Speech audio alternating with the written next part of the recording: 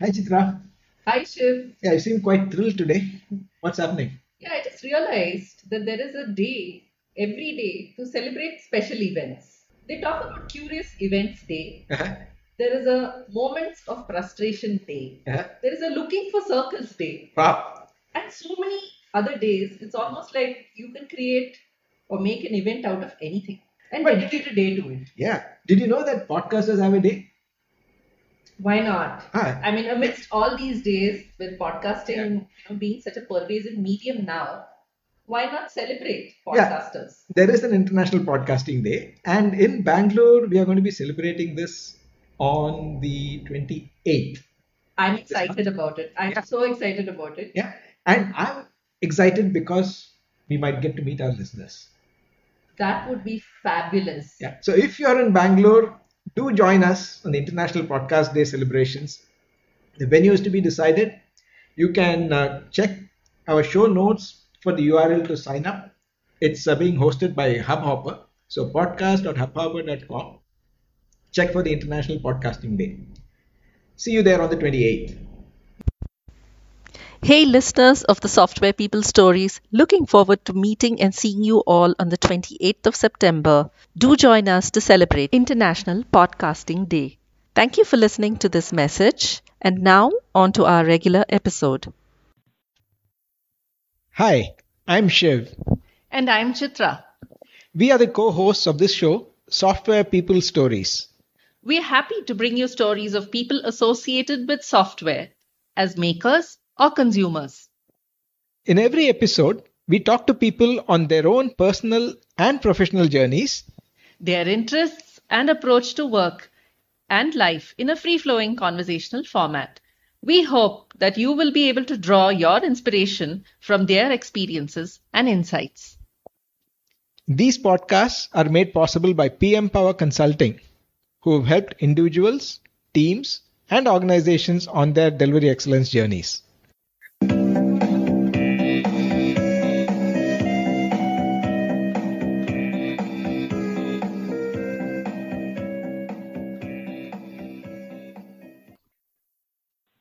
Welcome to this episode. My guest today is Neelu PK Neelakandan, who's not a stranger to the PM Power audience, as he has been a guest blogger as well. He talks about two significant phases of his career and also the transition from being a consultant or an external person giving recommendations to somebody who's actually implementing it within the organization. He also talks about how it was losing a job at the time of the dot-com bust, and in his own humorous way talking about an environment where the programmers that he worked with were younger than the programs that they were working on, and get into some of the leadership aspects of managing knowledge workers, as well as what you can tell demanding users, and how some of the challenges in his business development role in terms of conveying the value of what a software platform or a product can deliver, and literally when he was forced to jump into data lakes, and then how he's been adopting that for the benefit of his current organization, and some more on handling things which are beyond one's control, and also a managerial style of doing together and inspiring, and not being able to please everyone all the time. And with all that, how do you still earn the team's trust by adding value in all the interactions? Overall, very interesting, and it is always fun to talk to Neelu. Listen on. Hi, Neelu. Welcome to the Software People Stories podcast. It's always a pleasure talking to you, and I've enjoyed all your blogs, including the one that is waiting when you're on hold. This conversation did take a while, so I didn't mind that wait time. So now that we are here, we normally start with the guest introducing oneself. Of course, many of our audience would know you as you've been a guest blogger on the PM Power site as well. So we'll start with your introduction and then take it from there. Thank you, Shiv. And it's always a pleasure, of course, talking to you also. And we go way back, and it's a great opportunity to look back and just reflect. I'm also very happy to be on this program as a guest. So it's definitely something that I was looking forward to after listening to when you told me last week. And yeah, it's a if we want to start off with some kind of introduction about what I've done. It's been about 4 decades of experience in this field with some notable brief departures from it too. But for the most part, I've stuck to software development in one capacity or the other. When I look back, there is almost an even division between working for a software company or a consulting company and going into client organizations and helping them. And the second part being working for a company as part of the IT. And it's like suddenly the shoe's on the other foot. And how does that get you kind of situation? So it has been an interesting transition. I think about 18 years ago, I started working for the local community college district, which is a pretty large organization. It's a public sector institution, entirely funded by the state, so with its own dynamic. And in terms of what I have done, I started off obviously as a development or a software engineer writing programs, but with Tata Burroughs, I was able to grow pretty quickly and assume some leadership positions. And eventually, I left Tata Burroughs to join a startup in Bangalore, where I was for a couple of years, and then I switched and joined Tata IBM when IBM came back in '94. And that was a completely different kind of responsibility because what I was doing till then had been mainly, or I should say with the startup also, I was doing some of that. Because with the startup, I had responsibility as business development manager, although we being, how a startup is always pretty lean. So you end up getting involved in all aspects.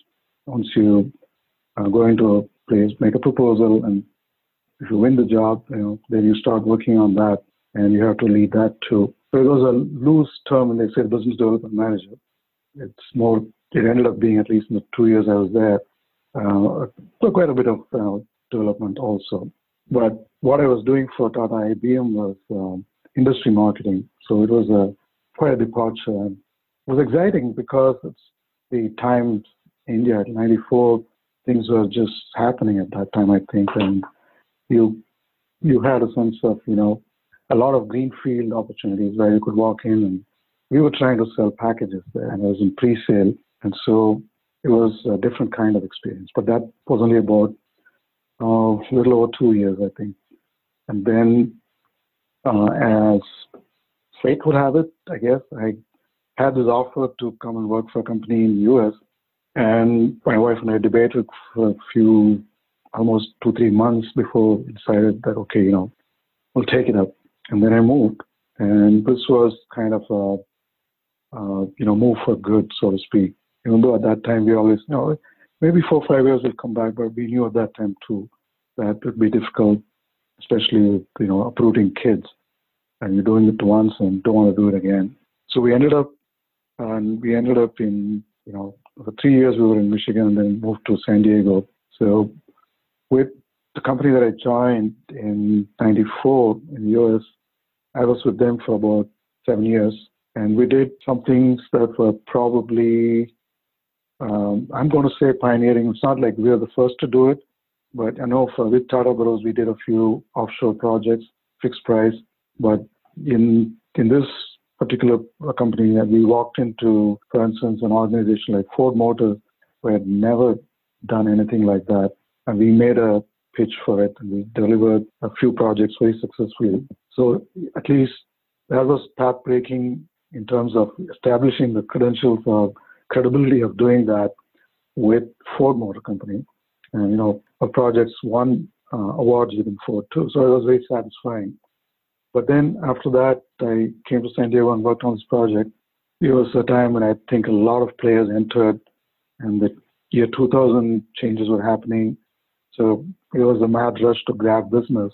And slowly, with all the competition and prices started going, it was a race to, I wouldn't say bottom, but definitely what our company was commanding at one time, it couldn't sustain as we got a lot of the big players, especially, Infosys, TCS, and everybody else, Wipro. So it was quite a bit of flux around that time.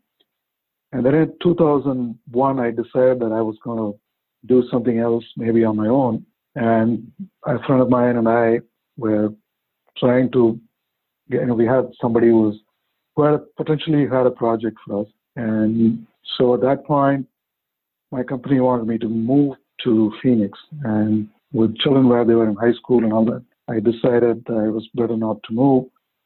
And I was going to do something on my own. But fortunately, the deal that we were hoping for fell through. In the meantime, my company said, well, if you don't want to move, we'll just shake hands. So I found myself out of a job, and that was the time when we had the .com bust.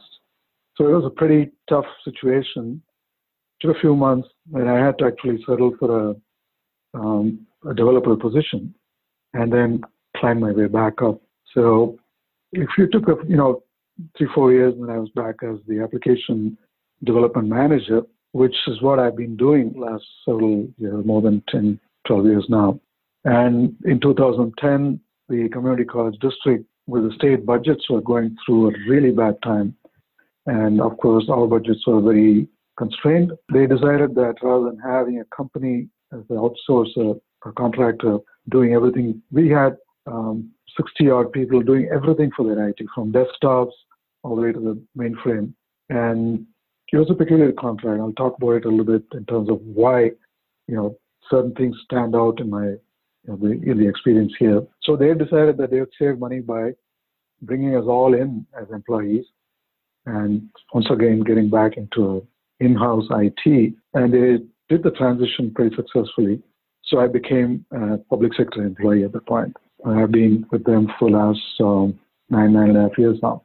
So in terms of what it meant working for a consulting organization, you walk in with a set of, there is a certain protocol. So you have a, expectation that you have a contract, for instance, and there are numbers and there are various clauses, and of course there is change control. And so things are pretty important. It's important to have, sign-offs on various things, phase reviews, and anything that happens beyond that, scope changes, and it's a pretty tightly controlled environment. So where as a project manager, I was playing a crucial role in making sure that my company's interests were protected, but at the same time, we were delivering value to the customer.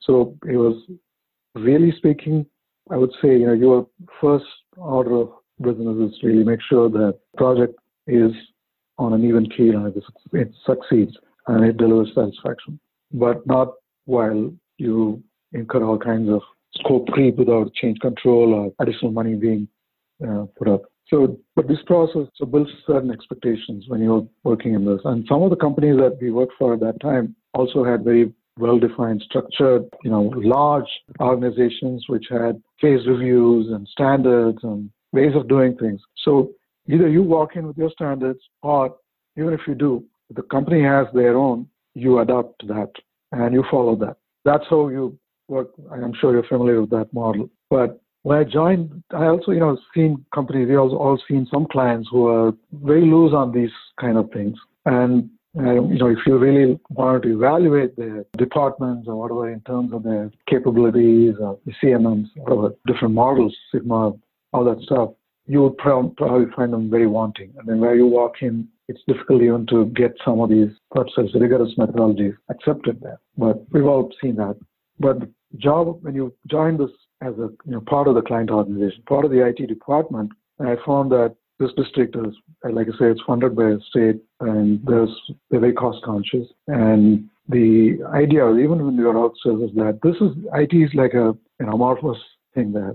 So they just say, you get this done and you get it done. There's no question of saying, okay, it's going to cost so much. There was no point, raising that. There's no change control except to say, okay, in terms of schedules, why you might not be able to complete something because there's more work. But it was just assumed that you would get it done. And if you wanted to add additional programmers, that was impossible unless you go through a process of proposing some additional, say, one more programmer is required. It needs to go to the board for approval and all that stuff. New position, essentially.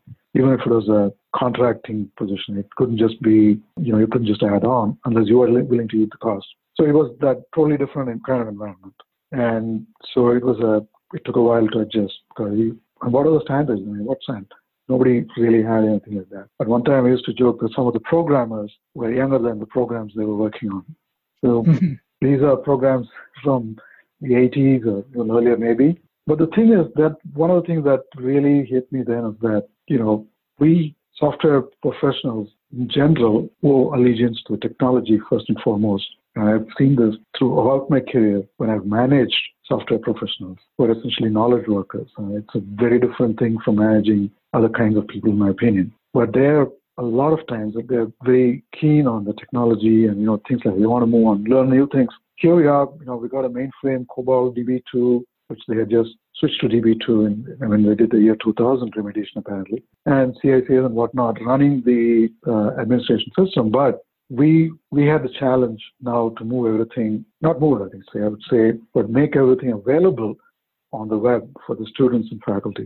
So there was all kinds of tools probably available. You can switch to newer technologies, but it was not about what you do in the back end, but how it really is delivered to the user. And the users don't have a clue that you've got this mainframe in the background running things for them. So it was all some screen scraper and CICS transactions still, but on the front end, you're looking at a web page and clicking and going through, drop-down lists and everything else. So technology, for technology's sake, so to speak, was just never available there. And there was moments where, you start wondering, your professional advancement might might take a back seat, in fact. But there were opportunities when something like that comes up and they say, okay, we want to implement this data mart now. And so here's a SQL box. You install SQL Server on this Windows box and go and create a data mart for the research department. That was the brief given to me. So you get those kind of things too. Then you start learning on your own mostly, whatever you need to, because SQL is SQL, but still there are other aspects of it. So it's a different environment. I think I'm giving you the flavor of how different it was, I hope. And so we've also gone through another transition the last 4 or 5 years now. We've been trying to implement, we've just, I would say, completed, we're completely on this new system, live on the new system. PeopleSoft moved over from the mainframe, and over the last weekend, in fact, we just brought down the web portion of the student interface, which was still running for the older terms. We just know in the fall of 2019, everything is now for the students and faculty on the PeopleSoft system. So it was kind of a watershed moment. We retired that old behemoth, and whatever you might, probably a clunker, but it did deliver. It was pretty robust. And today was opening day for the fall term, and there was a lot of problems with the new system. But of course, those are teething problems. But it's a big transition for the users who've been used to, especially in the back room, they were used to looking at green screens. Now they have a completely different interface. So that's kind of there have been highs and lows in this, obviously. I feel, there's also the ups and downs in the career, obviously, and personal priorities taking higher precedence over the professional at times. And it's all in all, it's almost at the fag end of my career. I think it's been satisfying. Working for a nonprofit is somehow you get a sense of, contributing to the community at large. But this really serves a lot of students. And California Community College is almost, they charge pittance. It's $46 a unit. It's unheard of anywhere else in the country, I think. Although there are probably a lot of students don't even pay that because they get waivers because of the economic situation. So it does provide, it's in that sense, fulfilling in some sense, even if on the technology side, you might not see that way. So overall, it's probably also that as you mature, you see things in a different perspective. So that's in a brief sketch of my career. I don't know if anything, would you have any observations on that, comments, questions? Yeah, sure, Neelu. I think that covers a lot of dimensions. And I am curious about two of those in particular. One, we've not had an opportunity to talk about it in this podcast so far, which is on the business development side. And that theme seems to have been there with you throughout in terms of understanding the value and whether you were a consultant or you were part of the organization. And I like the phrase that you use that IT is amorphous. In that kind of situation, how were you able to convince someone to invest in software development, whether it is a package or custom development? And have there been any stories that would help our listeners in understanding how one can articulate the value of software. Yeah, okay. So that actually I have to go back to the experience in India, which is, I think it does stand out in my mind at least. There were several clients that we were pursuing when I was at Tata IBM. And one of them, actually two places where we actually made sales of software packages, and that was unheard of. Then there was one in the startup that I worked. We worked with ColorChem. We made a proposal, and first of all we said, well, we will do an 8-week, 10-week study, requirements study, and then we'll come back with a proposal. And I can't remember now whether we charged them for the study or not. But when we gave a proposal, this was in 91, some thereabouts, and maybe late 90 or 91, where I joined that place in 90. So sometime in 1990, I think, late. We gave a proposal for just software development, and there was of course a proposal, what kind of hardware would be required and all that. It's just 34 lakhs. And when we did that, I think at that time this was kind of an unheard of thing, unheard of amount. It was a comprehensive software development proposal, and ColorChem was a subsidiary, it was at least a part of X AG from Germany, and they were I think there was some suggestion that they should look at SAP. But this proposal, I remember talking to one of the associates, but they were associated with my boss, essentially, they were friends, but he used to be a professor at IIM, I think, but he had started his own software company.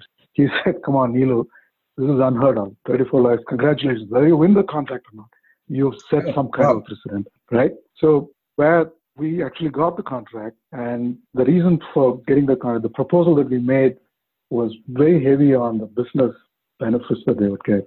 And we quantified certain things, looking at their balance sheet, and then say, hey, you have this kind of inventory percentage. If you just shave off, and there's like very realistic numbers we put together, and the whole thing adds up to this, and 34 lakhs plus the hardware and all that, it's just nothing compared to all the saving potentially you can get. But in doing that also, there was very funny moments, I would say, also in that when we talk to the actual users and trying to convince them. One example I'll give you, and then I'll move on to the other kinds of experiences. For the purchasing department, we had put together, okay, these are the specifications for the purchasing module.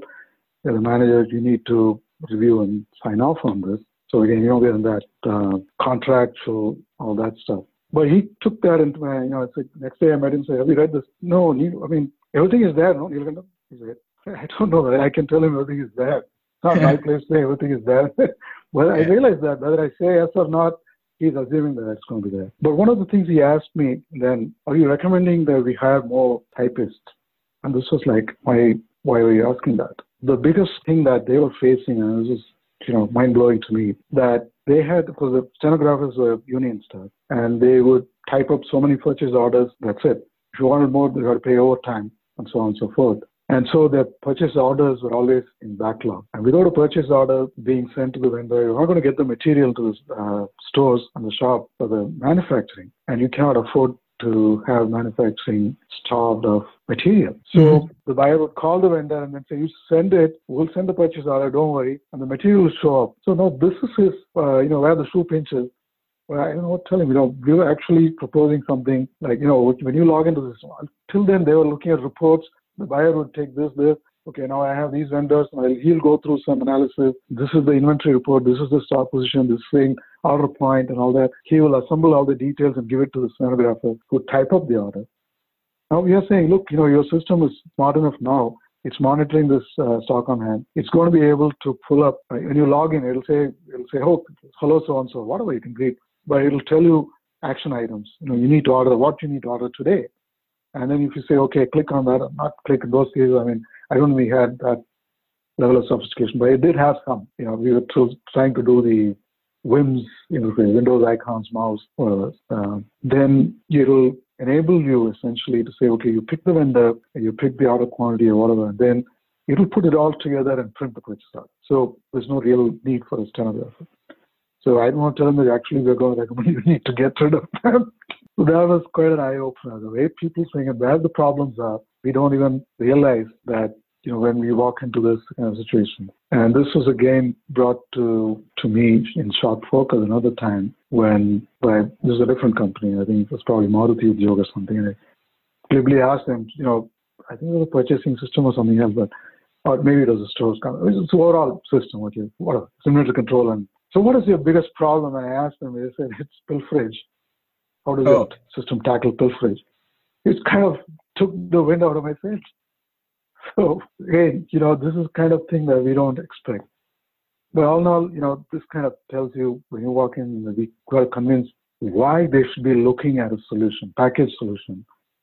And so again, in the next job, like Tata IBM, I walked into this place, I don't know, it was Rane Power Steering, one of those autos ancillary manufacturers. They were about to place an order with the competitor for a Unix box with Oracle, with 16 user license, and then they were going to build a software. Here we are talking to them about, don't go that route. You're not in the software business. Your core competencies are elsewhere. Here we are proposing a system with proper solution attached to it. So, there's a box and just software, database software and everything, but we were proposing, I think, Bond software at that time. We had signed up Bond as a reseller. Okay. So it took some convincing. I had to do all kinds of, that at least where my background in manufacturing software helped me a great deal in convincing it. And finally, we spent several hours and we were getting late for a train. He signed the order and then we rushed to the station to catch the train. But that was a very, I think, a seminal moment in Indian software industry, I would say, selling a package that is not, giving it away for free. And we had to get the vice president of Bond from Dutch and Netherlands to send a fax saying that we're excited to have you as the first customer, etc., etc. The second one also was very interesting. This was in Mettupalayam, one of the export-oriented textile companies, where we managed to sell an AS400 with BPIX. Now, to me, that place, there is a Mudalali. You know what I mean? There's a CEO, he's the owner. The owner. Yeah. Everybody else, he has 100% of the power. The rest is shared equally by the rest. Okay. That place, you walk in, you got to say, hey, I think that was credit goes also to the sales guy who managed to get you on that kind of thing. But we were able to, do that kind of thing. And I've talked to some others who was there, and I left, of course, but where I walked in another place, I don't remember, it was Thermax or one of those places. So, okay, he said, well, I'll give you 15 minutes. And he tried to convince me why. And I said, we would like to come and do a study and then propose something. I give you 15 minutes. You convince me why we should engage you. But then we ended up talking for 45 minutes. And he was convinced that there was value in it. What I'm saying is that the requirements are not apparent to the users. They are looking at it from their limited experience of what they have done and where the shoe pinches, especially. And they may or may not realize what it can do. So those are, and also there's a focus on hardware. That's how people used to sell it. What kind of MIPS, what kind of this, all that is not, they are useful and they're important, but that's not the real solution. That's not where the real solution lies. So that's always been a guiding principle. And, even in this, when we talk to the users and I tell my developers, and anybody who complains that the users are demanding this or that, I say, that's what we do. We deliver, make sure that they are happy with it, ultimately. And I've really caught some people saying, one of the users was saying, is this too difficult to do? And I said, why do you worry about it? We'll try to figure it out. If not, we'll come back and say why it can be done, cannot be done, or it will take too long. But you should state what you require first and buy it, not be worrying about that. So if they're worried about things like that or technology or something else, I don't know. We don't deliver value ultimately. We end up doing something which I think they want to hear, for instance, sometimes. But you'll have to push back also, saying, oh, that's a bad idea, like we did with the auto ancillary manufacturer. And in fact, it came to a point where he said, well, what for all this, I decided to go with your competition. And I told him, look, we would be very sorry to hear that, but we'll not accept it. And he respected that again, But I'm not going to just give you some BS and say, okay, well, so that's very important, at least to me, to have that kind of integrity. And then that, when you are part of this organization for 18 years, one unfortunate thing that happened when PeopleSoft was being implemented is that they got third-party implementer in place, but they were almost keeping the IT department out. And it was something that I complained about. But, it was various reasons, I suppose, but it was not a good idea. And so we're paying the price for it. But I had earned the respect of people to say, okay, if I said that, this is not a good idea, they're willing to listen now. If something needs to be done, they'll consult me. But that somehow got out of that, vitiated in this whole 3 years or so of this. They had a bit of experience with the vendor. So we're not a great place now, but we're trying to pull it together. But that's again, it's when you are able to show that you really are committed to this and committed to delivering something that works for them, then you get the response and a reciprocation also. Yeah, I think that's very, very powerful. One is the integrity, understanding them, and actual value from their perspective. Yeah. Very good. The second thing that struck me was you didn't mention these words, but then I just tried to rephrase it as another career roller coaster in terms of roles. So all of us go through ups and downs in at work, at career, different phases, etc. How do you stay balanced personally when you go through these ups and downs? So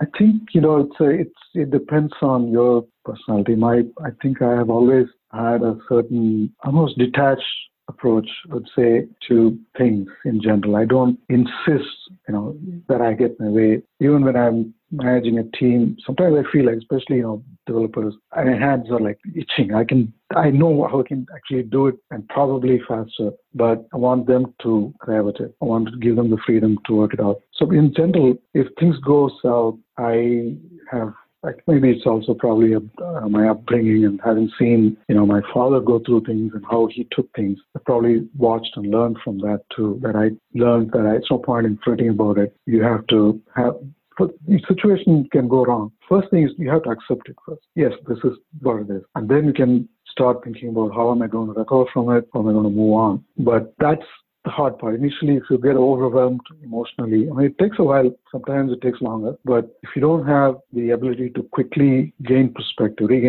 and then say, okay, and then move further, look out, it's okay, this is not meant to be, somehow it went bad. Maybe I've learned something. Maybe next time I'll be watchful. But whatever you do, the critical thing to remember is that any project succeeds because of a number of factors. A few are under your control, but not everything is in your control. And if something goes wrong, which is outside of your control, and you lose, you can lose pretty badly. And I've had that experience too. A project where I was brought on kind of late, but there was only so much I could do. And I could see that it wasn't going to go well. And it didn't go well, and we lost the contract. But early on, probably, one of the things that I should have insisted on is that they said, these, we want this. We want you to present, data flow diagrams and this and that. But it was not a project where that was appropriate, actually. Because they were trying to, on one hand, take their, whatever system they had, it was a capitation system for a health insurance company, and just move it to a different platform. Essentially, that's what they were wanting to do. But that's not a place where you do a very intense requirements analysis and provide some rigorous DFDs and so on and so forth. But this was something that Kamita and I kind of went along with it. Maybe if I said, look, no way we can do this. This is not a project where we can do this. Maybe we would have been told, look, then, okay, there's no contract then at that point. Although they had been engaging with us for a while, that I was just not on that, but it might have been better in the long run. So, but when things go wrong, we have to recognize what went wrong also. And the initial punch in the gut or whatever it is that you feel, then you realize, okay, what went wrong. It was not something that I could have controlled, then I can learn from it. If it's outside of my control, then I do my best and it still didn't work out.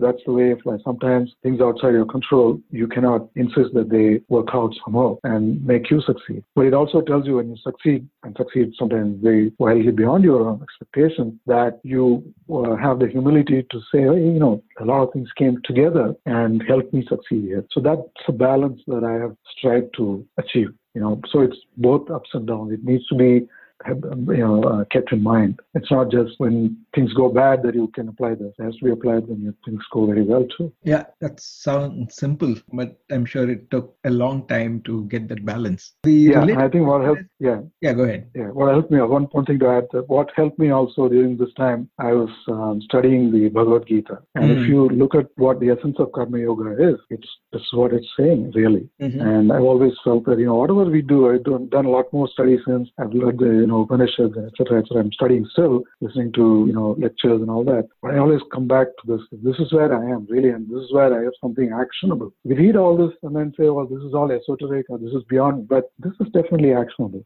It puts it in a certain way, okay, you dedicate everything to God and accept everything as prasad. But what are we doing here, Lee? If you say you take the approach that I have this goal and these are the things I need to do, but what comes out, I'll accept. in spite of my best efforts, if it doesn't come to my, to the expectations that I've had, I would still accept it, provided I have the satisfaction that I did the right thing. I did my best. It was not to be this time, but I'll continue. So that's very important thing to cultivate, I think. So this triggers one question. I thought I had asked you all the questions, but this one I can't not ask you. With this kind of an approach, you also mentioned that you've been in situations where there are programmers who are younger than the programs and those who want to work on the latest, greatest or the technologies. How have you been able to get them appreciate these kinds of values or be able to focus on the value at hand or what the business needs? I'm sure there could be a conflict that they would have to resolve internally. Right.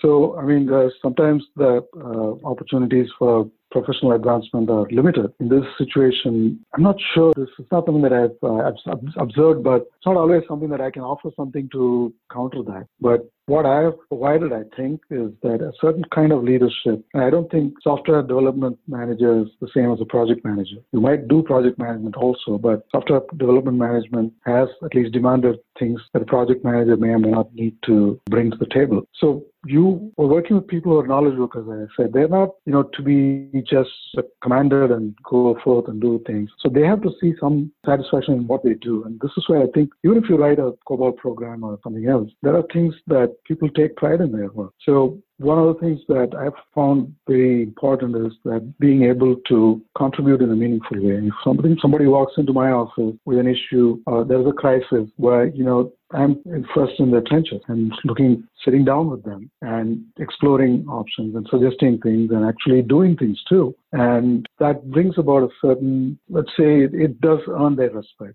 But more than that, it's not that, it's just the commitment that you show permeates their attitude also. There have been situations where for the mainframe, we used to have overnight callbacks. A lot of the batch programs would run between midnight and 6 a.m. And if something goes down, a person on call would be called on the phone, and you'd have to go and look at the system and then figure out what needs to be done. And we had a team of 6 programmers on rotation, and I was on the escalation list. Slowly, people retired and all that. Suddenly, we had only 3 programmers before. Then they complain, look, the rotation is coming much faster, and they're not really getting. I said, look, I'll add myself to the rotation. So every 4 weeks, I was on call. Okay. So these kind of things. Yeah. So, I would receive call in the middle of the night and I would have to work on it. So they saw that. And if they had a problem, again, they could approach me even in the middle of the night if they had an issue. Look, I'm going to do this. I have some doubts. Can you look at this and say, that it's okay? So they had the ability to do that. And I was made available for them at that level. But in the office, and they walk in, I want to make sure that they leave feeling that there has been some value addition. That's why they come to me, because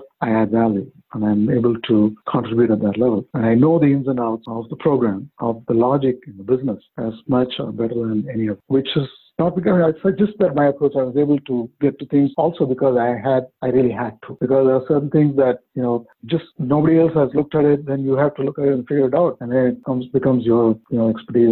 Then you can train them. Fine. So that kind of thing with professional knowledge workers, it may not just be software. That's how you can probably, that's why I said you're a leader, not necessarily just a manager. So that helped in giving them a sense of, what we are doing here in terms of getting the users appreciated our work. And over the years, they've, shown that, talked about it and said, so those are the kinds of things that we could do. But every time there is a new thing, we can involve somebody and give them the responsibility and have some training if possible. Now that people saw we could do some training, so there's a new opportunity, but a lot of people had retired by then, unfortunately. Probably the mainframe crew, I'm the only one left. The other programmer has been in some kind of a workman's comp so he's been off for a while. But now that we have retired. But it's this kind of thing that's always important. Now that I'm in a new system, I make it my business also to learn enough to be able to contribute. Otherwise, if you can just be, I've seen project managers come and go, and they only know Microsoft Project, and they can produce reports and then say whose task, which is behind that, which is a function that needs to be done.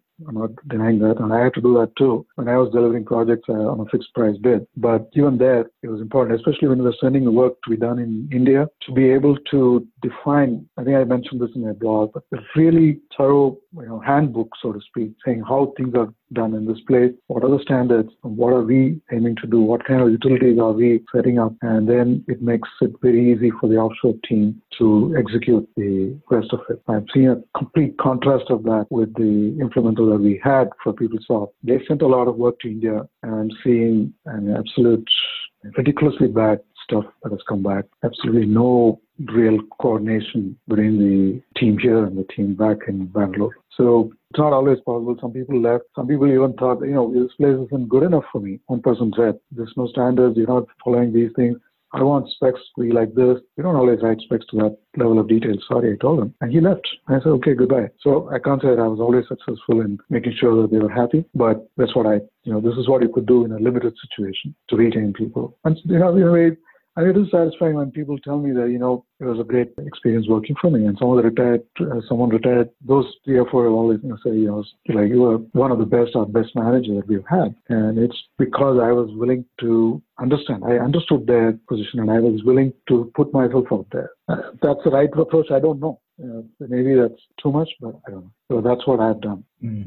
Wonderful, Neelu. That's about all the time that we have for this episode. And with your stories, I'm sure we will have opportunities to talk more. And of course, your guest blogs, please do continue them. I hope to stay in touch more regularly. Sure. Yeah, this was great. I really enjoyed this. And thank you for inviting me. I hope people find something useful in this. Like I said, there are some of these things that stick out. And, I definitely have a couple of other good examples which we can talk about later. I've been writing something last couple of months or so to put together some of the things that I have observed with requirements gathering, and hopefully I'll complete it sometime. And it's just been a little busy at work for a while. So if I do, I'll definitely send it your way and see if you think that makes sense for your audience. But it's been wonderful talking to you, Shiv.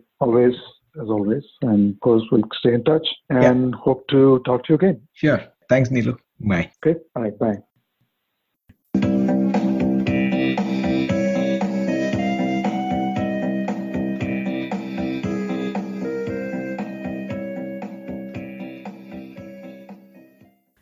If you like the show and would like to share your experiences with the community or know someone else who might want to do that, please get in touch with us at podcast@pm-powerconsulting.com. That is podcast@pm-powerconsulting.com. Please rate the show on Podchaser, Stitcher, iTunes, or any other podcast client that you find us on. Please also share our episodes with your friends and others in your network. If you or anyone you know would like to be featured on our show, do write to us at this email address: podcast@pm-powerconsulting.com.